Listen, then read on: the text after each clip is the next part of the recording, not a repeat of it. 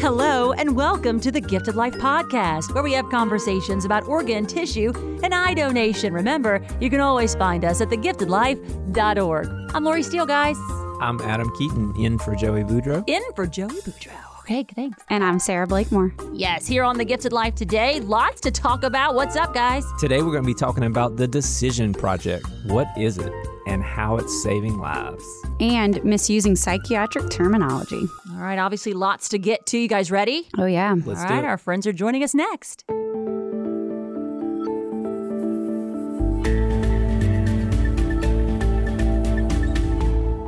Here on the Gifted Life Podcast, we are talking about the Decision Project. So Adam, Sarah, we've been trying to figure out, what is it? It sounds so amazing, making life happen. You know, we love it. So we went straight to the source. So Aisha Johnson is joining us. She is the Community Outreach Manager for the Living Legacy Foundation. Hey, ma'am. Hey, how are you guys? Good. We also have another friend to introduce you guys to, a recipient, volunteer. Her name is Sonia Taylor. Hey, Miss Sonia. Hello. Hi. So we appreciate you guys joining us. Aisha, I'm going to start with you. We know that you presented at a couple of conferences, created a buzz about the Decision Project. So what is it in a gist, and then weave in how Sonia became involved? Well, thanks for having us here. We're very excited to be a part of the podcast. We know it's been an awesome podcast that Louisiana Organ Procurement Agency has been doing for a couple of years. Thanks, girl. So about the decision, of course, the Decision Project was started back in 2016, and it started off an idea where myself, a family services manager, we just sat down and thought, how can we start a different way to do outreach in our area?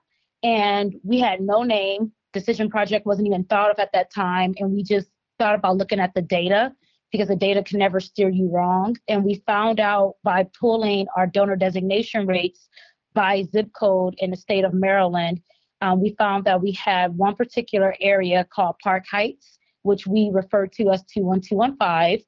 They had the lowest donor designation rates. And then when we were just talking about it in conversation with our hospital services manager, she said, well, we just pulled data from UNOS on the wait list by zip code. And we found out that that same zip code had the highest amount of people in the state of Maryland waiting for an organ transplant, but the lowest amount signing themselves up to be an organ donor. So that's how this started. So Sonia was brought in as one of our amazing volunteers for over 10 years, along with a small task force. And we just sat down and said, what can we do? And we literally just started brainstorming, thinking of ways to go back to the grassroots way of doing education. So that's how the Decision Project was born. It took about 18 months to have an official name, but that's it in a nutshell. So we're basically empowering our residents to register, educating them about the importance of being an organ, eye, and tissue donor, and then inspiring them to share their message with their loved ones. I love hearing how projects get off the ground. I love it. It's just an idea. I invite this friend in, this coworker, and then bam, the Decision Project is born. So Sonia, we know that you're an amazing volunteer. We've heard all about you, recipient. You have another tie to donation. Talk to us about that and why you thought, I need to help on this Decision Project. Okay, so back in 1994, I had a cornea transplant. So leading up to a cornea transplant is my vision had declined, and I was always one who could actually see very well, and I couldn't understand why my vision was declining so rapidly. So went to have several prognosis, and the doctor told me that I had an eye disorder, which was called keratoconus. So I couldn't even think about how to spell keratoconus, let alone try to understand what keratoconus was. So after I had all of these different prognoses, and the doctor was telling me that there really wasn't anything that they could do for me besides me having a cornea transplant. So fast forward into 1994, I had a cornea transplant. So I went around with my cornea transplant just as happy-go-lucky as I possibly could be. My vision began to improve over the years. So I was happy that I was able to see. So fast forward, and God says to me, okay, well, you happy-go-lucky, you running around, but you're not spreading the word about the importance of organ, eye, and tissue donation.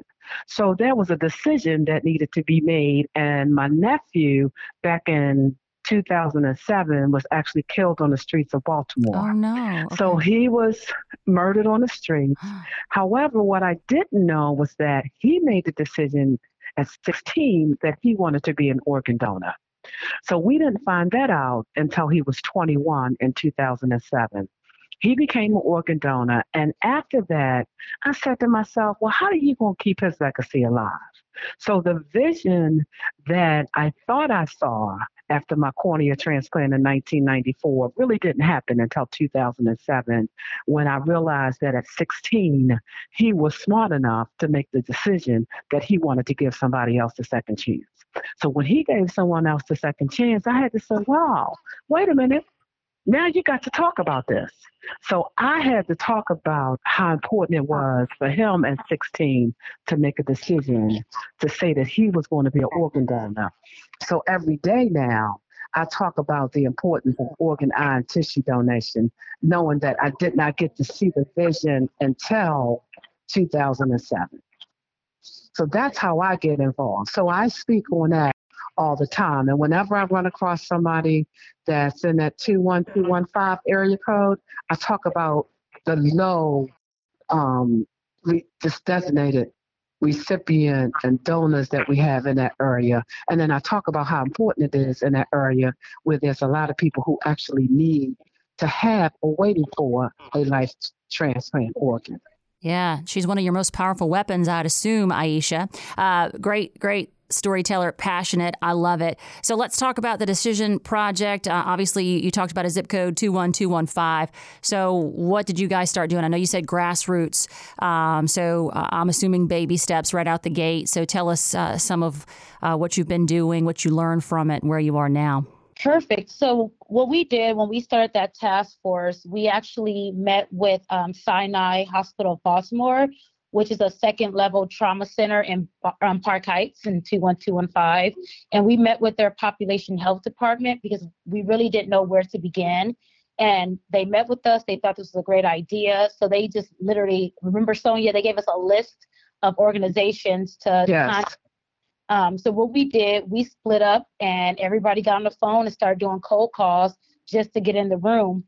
We did that for about a year. And while we were doing small sponsorships in the community, such as giving backpacks away to young kids, working on the corners, giving away food through different organizations, we realized this may not be the right thing to do. So we decided to do a focus group. And that started last year. And as a manager, I got to find ways to, make it happen. And when I got a couple of quotes, the amount just blew me away. I can't believe people are offering $75,000 to do focus groups. When we realized that couldn't happen, I actually have a friend, and her name is Macy Henderson. She works at the Johns Hopkins Hospital in research, and she told me she can do it through her students at a minimal cost through a grant. And when that was approved, they hosted 6 focus groups in all for us. And the biggest takeaways through those focus groups were, number one, a lot of people in that community felt that they're always being asked to do something. Like no one's coming in, seeing what they need as a community. And I'm going to give you a few stats about that area. About 50% of the residents are raised by single parents.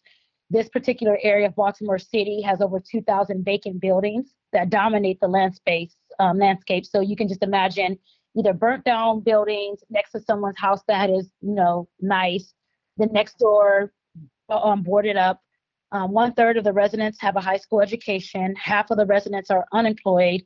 And they live 7,000 lower beyond the median in a regional sense.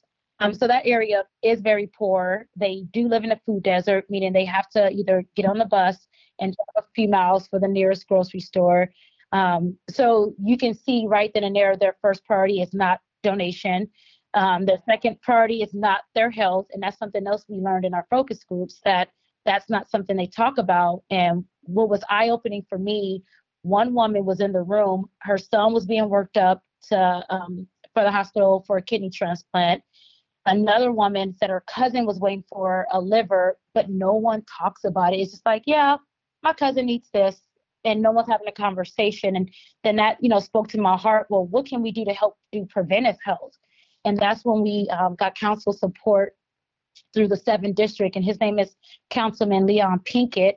And he is actually the councilman for 21215, 16, and 17, which all are low donor designation rates.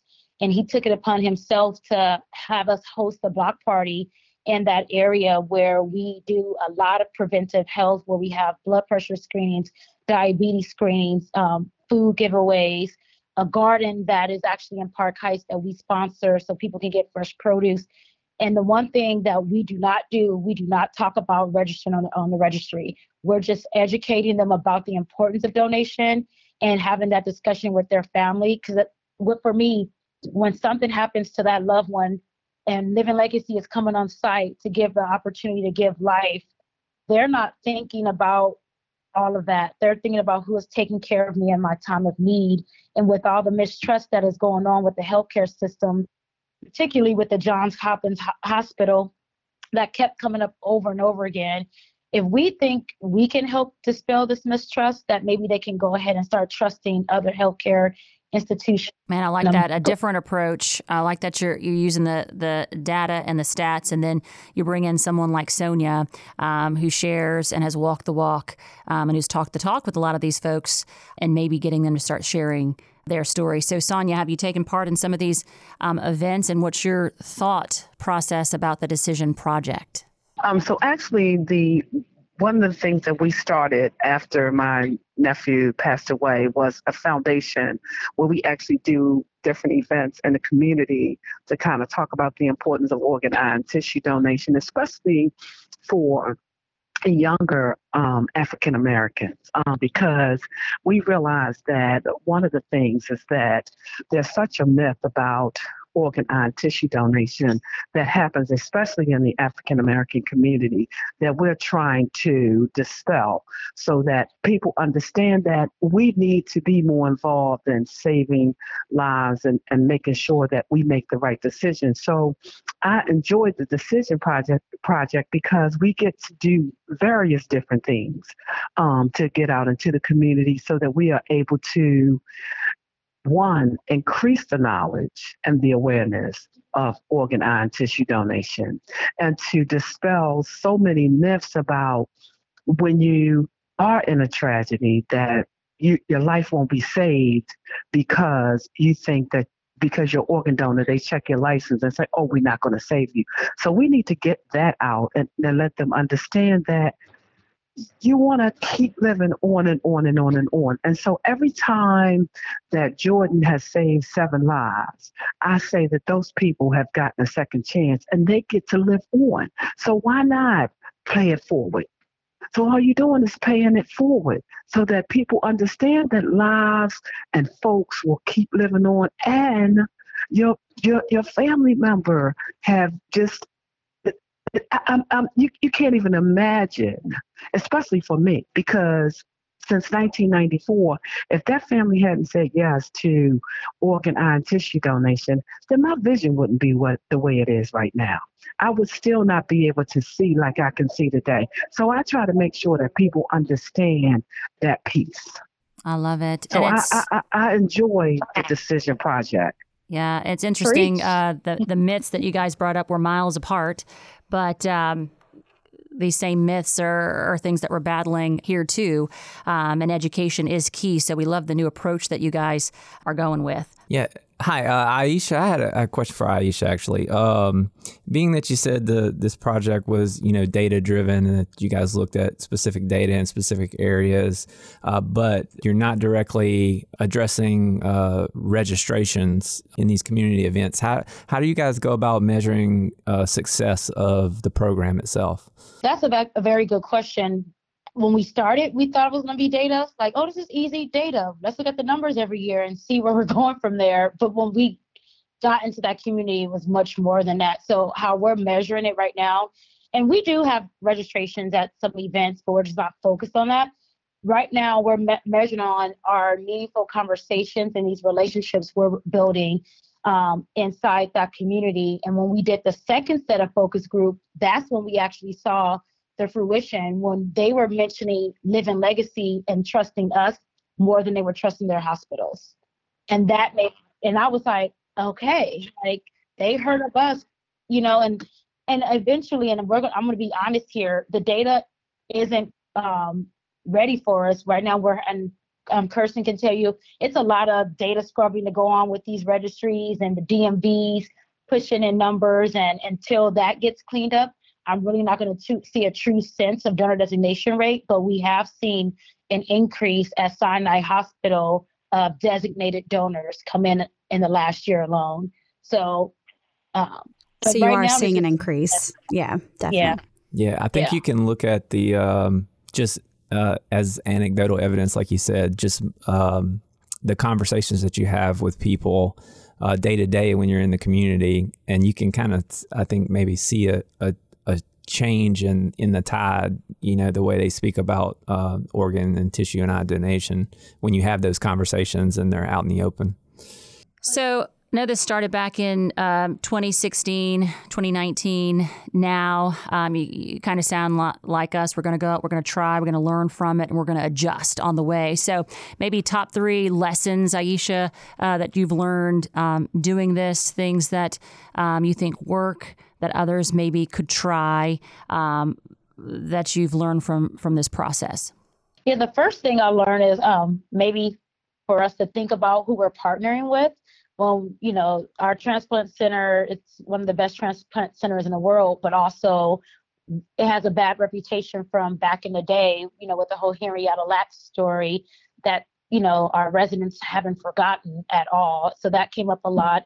And we didn't think about that when their researchers were talking to the community, so that hit us in the face a little hard, but that didn't stop me from working with the hospital, because we all need to work together to help build that trust.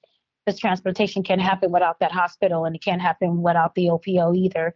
So that was a lesson that we learned. And the second lesson that we learned from that is that we just need to listen.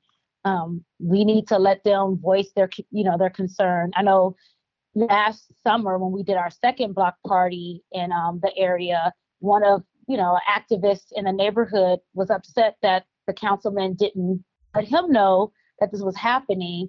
And, and I'm like, well, maybe we could have went to a meeting in the community to say that we're planning this block party. Do you want to be a part of it, rather just than throwing the block party in their area? So 2020, we'll work on that. And also, too, what is important, that social media and the younger crowd, that came up a lot. So, my PR team, Allison Coleman, she has all these great ideas on what we can do in that area to highlight transplant recipients and donor families. So she's, threw out an idea on beautification, like maybe let's put up a mural, because they said that they, would love to see their city look pretty, and then also, too, one of my goals is having a safe zone for that area, where we were told their teenagers are already planning their funerals, because their mindset, they're going to get shot and killed or murdered. So creating a safe space where, they can come and play and have fun, and that's on a blue sky of mine. But what I'm happy about, our CEO, Charlie Alexander, he is now making the Decision Project an organizational goal. And that's important for us and my team, because we've been in the, boots on the ground for the last 3 years. And now that our senior leadership team is actually taking this serious, not saying they never had, but they're realizing it's a need. When Charlie looked at the data, most of our donors are coming from a 7-mile radius in that area. So it's something that is important, and we got to, look at it in a way to help those people, because at the end of the day, we are going to be asking them and their families to be donors. This toolkit sounds so resourceful because, we even say here, there's 2 steps to registering and then telling your family about it. Sonia, did your family know how to have these conversations? Well, see, this was the issue. No one knew that he was a donor until that tragedy happened. His mother wasn't even aware. So she really had to struggled with the fact that he had designated himself to be a organ donor, but at the time she was, her youngest son had just got killed. So she was struggling with the fact that now I have to make the decision to agree with what he said he wanted to do when he got his license at 16, because now he's 21. And she struggled with that at the time of his death, to make that decision to actually honor his wishes. It was hard for her at that moment. And the reason it was hard for her at that moment is because he never said anything to anyone. He didn't even mention it to anyone. And the problem that we had at that time was, because he was so young, and now she had to say, oh, which organs do I have to donate for him? Because now he said he wanted to be an organ donor. Now, which ones do I actually assign and say he can have? How do we do that? So because I was a recipient, I was able to help her get through that process, which was hard at the time. Not only was I able to help her, there was the staff at Living Legacy Foundation that was extremely helpful during that time to help walk her through that process. So it's important that when you say yes, you want to be an organ donor, that you share that with your family members. I wanted to ask about, since we were talking about the conversation, and I think this is certainly not a local problem. This is a universal problem with donation and end-of-life decisions in general. Aisha, do you have a couple of quick tips maybe you could give our listeners about how do they initiate that conversation? Because it seems that there's never a good time to talk about death, and what our wishes would be, and people are obviously uncomfortable talking about that. So are there a couple of quick things that maybe you could say, scenarios or something in which somebody could initiate that conversation with their loved ones? Absolutely. And we all know, sitting and having this conversation, that everyone's conversation is going to be different and unique to them. And just like what Sonia said, that they didn't know. So again, emotions were running high at the hospital, very stressed. So ways that you can bring this up if you're having a difficult time with end-of-life conversations. There are a lot of movies out there that deal with death, tragic accidents. So probably after watching a movie, turn to your loved one, sister, daughter, husband, friend, and just talk about, well, if this was to happen to me, here are my wishes. Do I want to be an organ donor? Do I not want to be an organ donor? Do I want to stay on the ventilator? You can think of all kinds of scenarios in the hospital. I'm at a family gathering. Actually, at Living Legacy, we do a community outreach simulation every year, and one is centered around how to have conversations about end of life and what you do in organ donation around the dinner table. So we reenact that entire scenario out. Another thing you can do is, if you see something on the news, you can have a conversation about death in itself. And we actually offer community grief resources for the public, Living Legacy. So to give you tips and different ways to talk about donation. And then you can visit our website, www.thedecisionproject.org, and look at how to discuss your end-of-life wishes with loved ones. And it gives you a lot of tips, a lot of scenarios on how to have those difficult conversations. Yeah, I looked at the website, and it is a really great resource for those decisions and conversations. So, ladies, it's been an honor, a pleasure. Thank you for all that you do. The Decision Project, guys, check it out.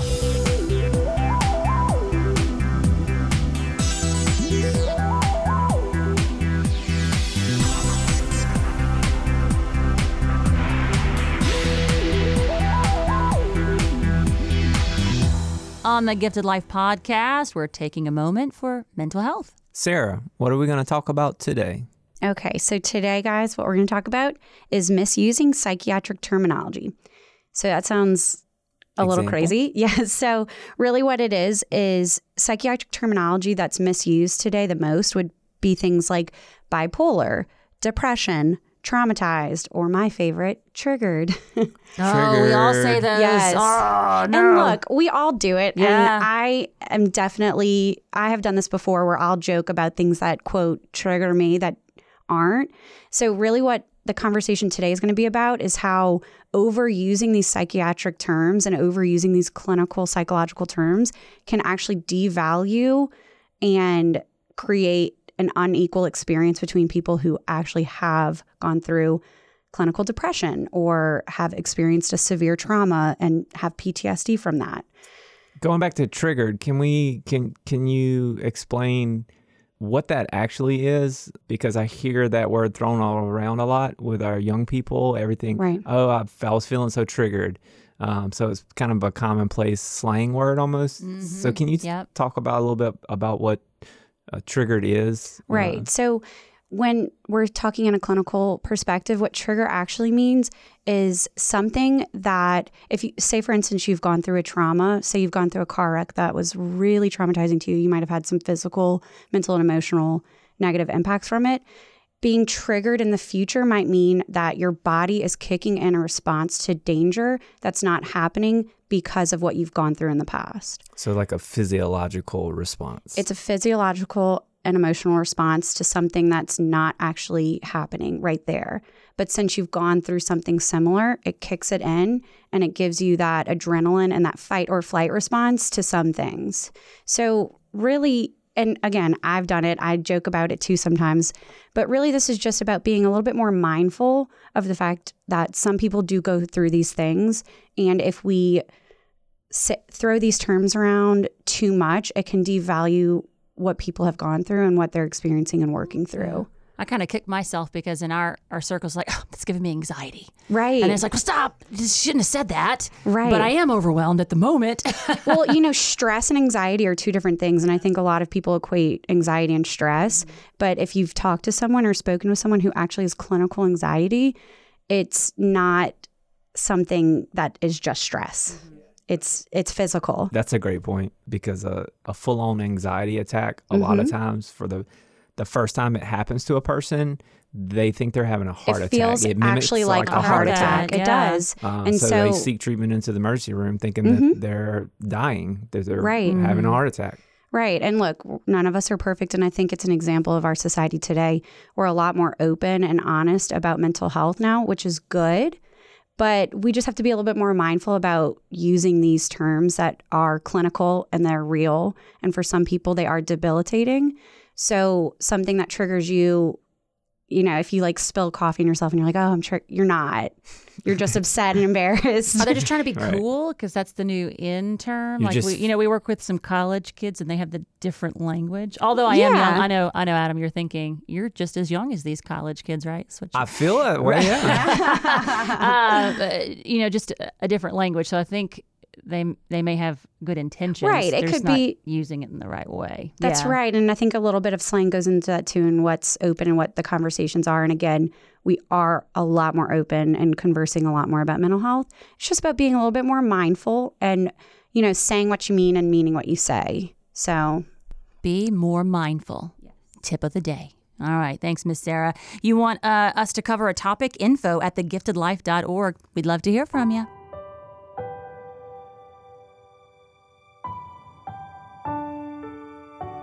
In every episode of the Gifted Life podcast, we honor a hero. In this particular segment, we're going to do things a little different. We actually have a recipient and a donation volunteer, Sonia Taylor, who is going to be sharing her story about a hero named Jordan Taylor Brown. Well, Mr. Jordan Taylor Brown was my nephew. He was a basketball star. He loved sports. He loved his family. He was the joy in our life. When he walked in the room, he had this magnificent smile that would light up the whole room. But what he loved most was his family. He loved his family. He loved to play sports. Jordan, what can I say? Jordan was a great kid. It's sad that his life was taken at 21 years old, because even though they took him at 21 years old and he's not here with us, he still remains that hero in our family, because he was smart enough at 16 to say, I am going to help someone. And he was able to help people through his death, and he continues to help folks through his legacy. So Jordan was my sister's baby. He was the baby of my sister's 3 boys.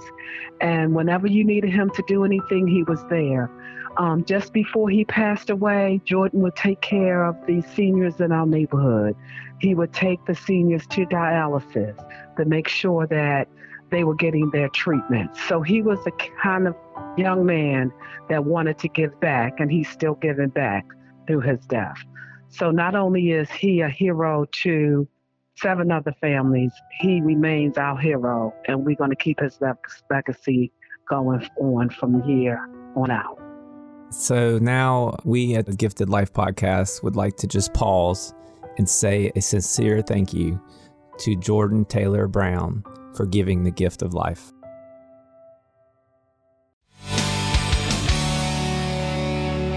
In our question and answer segment today, this is a good one because the kids like to talk about this one too, and maybe some adults.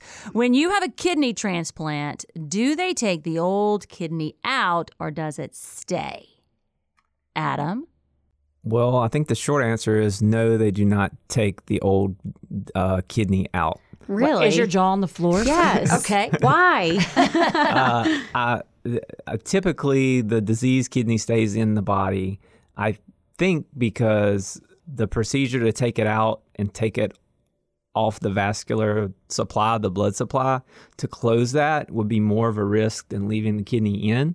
So they actually implant the kidney into a lower part of the abdomen, the very lowest portion of the abdomen, and connect it to the blood supply there. Because the diseased kidney is connected to blood supply at a really crucial level, some really major important blood vessels, and they rather not go in and cut on those blood vessels if they don't have to. So it's more dangerous, so they place the kidney somewhere else, the new Correct. kidney. Okay. Correct. Modern medicine, y'all. So they just tie in a little bit lower. I had no idea. Yeah, That's and we have some insane. recipients who say, I have 3. Yeah. One's not working, but I have 3 of them. They're like a That's kind superhero. of neat. Yeah, badge of honor. Yeah, so usually you have 2 not working because both your kidneys have failed, which is why Right. you need the Third. transplant. Exactly. All right. Good question. Maybe you have a question for us. info@thegiftedlife.org. You can also give us a call, 504-648-3477. We'd love to hear from you.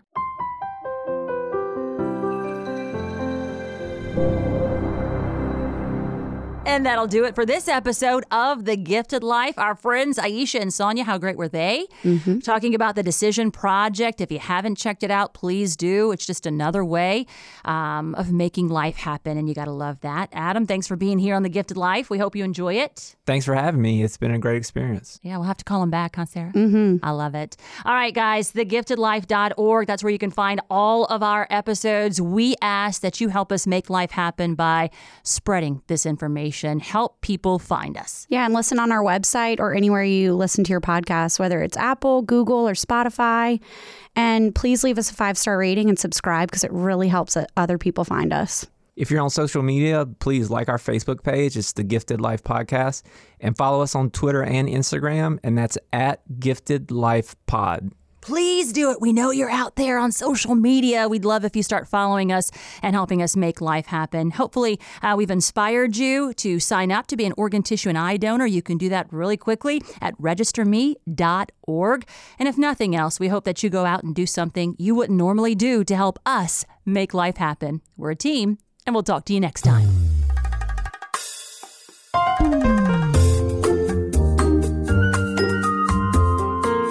This is a production of LOPA, or the Louisiana Organ Procurement Agency. The Gifted Life is hosted by Lori Steele, Joey Boudreau, and Sarah Blakemore. Our executive producer is Kirsten Hines. Producer is Shalon Caraway. Intern is Rebecca Ranum. And we are recorded, engineered, and mixed in our Covington, Louisiana studio by Troy Perez.